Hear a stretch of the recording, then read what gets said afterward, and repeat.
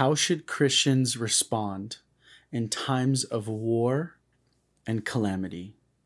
Like, how do we even begin to wrap our minds around the fact that right now there is a war between Russia and Ukraine?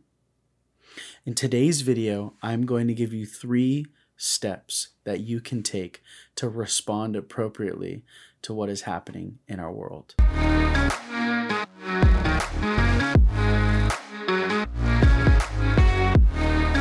Well, welcome to the channel. If you're new here, my name is Joe, and I teach you how to faithfully follow Jesus.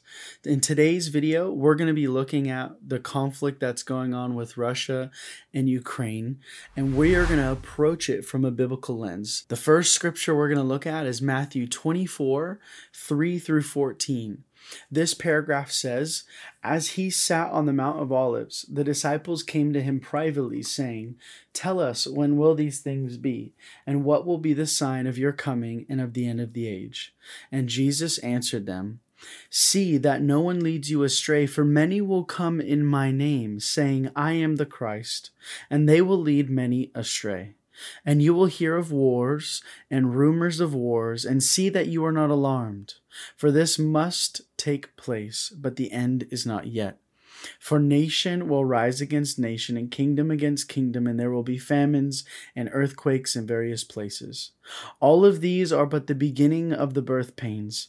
Then they will deliver you up to tribulation and put you to death, and you will be hated by all nations for my name's sake. And then many will fall away and betray one another and hate one another, and many false prophets will arise and lead many astray. And because lawlessness will be increased and the love of many will grow cold, but to the one who endures to the end will be saved.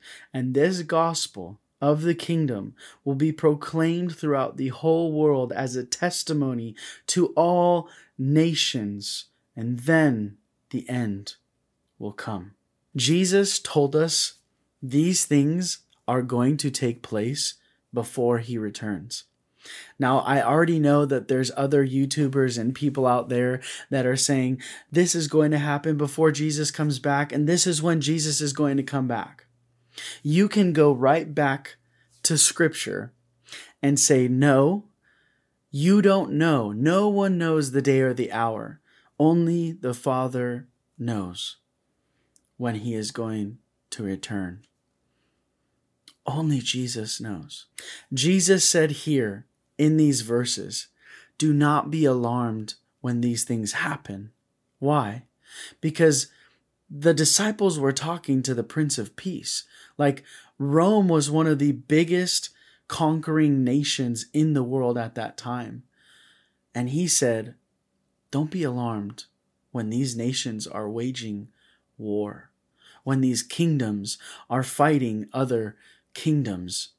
Jesus said, you're going to hear war and rumors of war. Kingdom will rise against kingdom and nation against nation. But Jesus said, this is all a part of the bigger picture of my return. The world is showing her birth pains. The world is begging for its creator to come back. And so what you're seeing in Ukraine and Russia right now is part of those birth pains, that they are yearning for the Son of Man to return and come back to finally put an end to war, to finally put an end to striving, to finally put an end to this ceaseless contention. Jesus is the Prince of Peace. He is the King of the universe. No one will take him off his throne. No one will remove Jesus from the throne of God. And he is the King above all kings. What should our response be as believers to this crisis? It's going to be pray, prepare, and position. The book of James, chapter 5, verses 13 through 18, we read this. Is anyone among you suffering? Let him pray. Is anyone cheerful? Let him sing praise. Is anyone among you sick? Let him call for the elders of the church and let them pray over him, anointing him with oil in the name of the Lord. And the prayer of faith will save the one who is sick, and the Lord will raise him up. And if he has committed sins, he will be forgiven. Therefore, confess your sins to one another and pray for one another that you may be healed. And this is what I wanted to highlight right here, is the prayer of a righteous person has great power as it is working. Elijah was a man with a nature like ours, and he prayed fervently that it might not rain. And for 3 years and 6 months it did not rain on the earth. And then he prayed again, and heaven gave rain, and the earth bore its fruit. James tells us, as believers, our response to any and all situations should be to pray. Pray if you are sick. Pray if you are in need. Pray if you are in sin. Pray if you need forgiveness.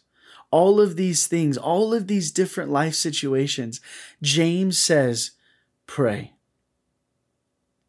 Our first response should be to come before the throne of God, to lay our lives down at the feet of Jesus and to say, I need you.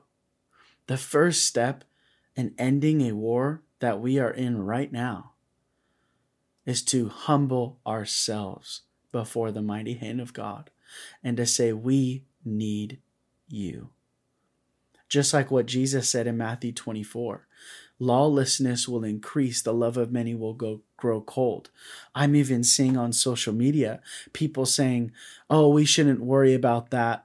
We should be worried about what's happening in our country, referencing the U.S. And it's so disheartening. Why?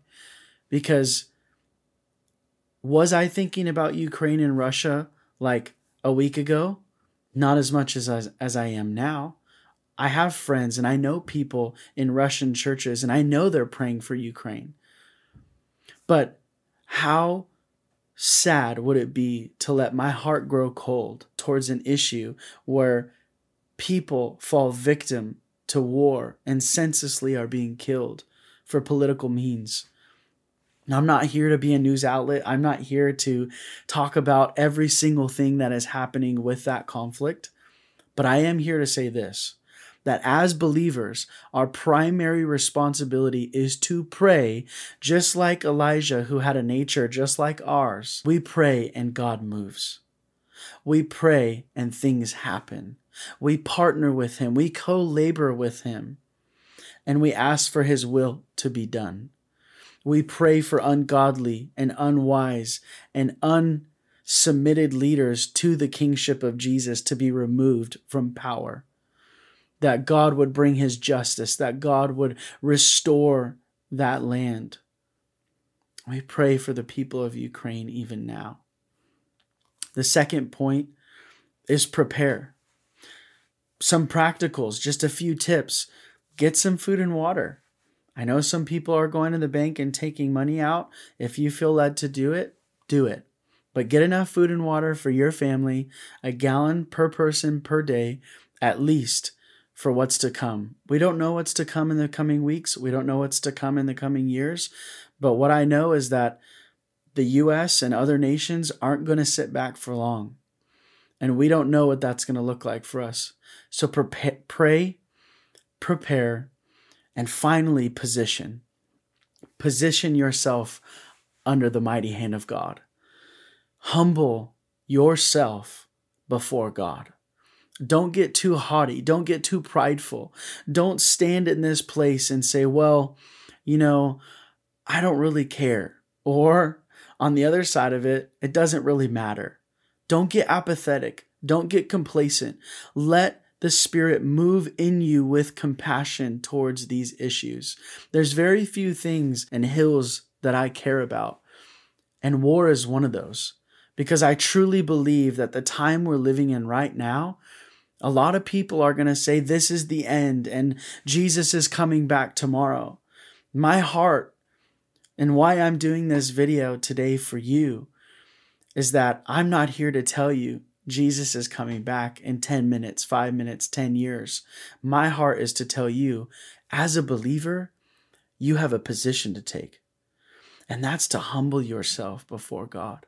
That is to give yourself over to the Lord and to plead, intercede on behalf of this nation that is war-torn and is going through turmoil. Children being traumatized, families being traumatized. There's reports of even 14-year-olds being given over weapons to fight for their country and to defend Ukraine. I can't even begin to fathom what that is like. And I know that you're here because you care. You care about the issue to some extent. If there's nothing else you can do, you can pray, you can prepare, and you can position yourself as a believer to love the people on both sides. Jesus also said in the Beatitudes to pray for those who persecute you, to bless those who would want to do evil, those who desire to harm you. Guys, let's not forget that while we're standing with Ukraine, while we're standing against the evils of Russia and the war, that we pray for our enemies, that we love them even in the face of death. That our position and our posture is to plead for God's will and his justice to be done in this situation. And we pray for protection over these innocent lives caught in the middle of the war. But let us not forget to love our enemies and to show the profound life of the Spirit in our hearts towards both sides of this war. Psalm 34:17 says, "When the righteous cry for help, the Lord hears and delivers them out of all their troubles." Proverbs 15:29 says, "The Lord is far from the wicked, but he hears the prayer of the righteous." God hears our prayers. God hears your prayer for the people of Ukraine. God hears your prayers for the people of Russia to wake up from this evil that they're engaged in. God has his ear towards his righteous, and he will not forsake his people in that country right now. Lord, I just pray for this conflict, this war, this tension that's going on in our world right now. I pray for your peace that surpasses all understanding to come into this person's room right now, that they would be convicted to pray, to intercede, to prepare, to position their hearts before you, to humble themselves, to give themselves over to you fully. We are not promised tomorrow. Death is imminent. All of us will stand before you one day, and we pray that our lives would be marked by prayer, that we would be a people that loves even our enemies unto death. We pray for your Spirit to come into these really difficult situations. And I pray for the churches in Ukraine right now, for pastors to rise up, for leaders to rise up, and to equip the body to be the hands and feet of Jesus in this really difficult time. And we thank you, Lord Jesus, for being near, even in the midst of chaos. In Jesus' name we pray. Amen.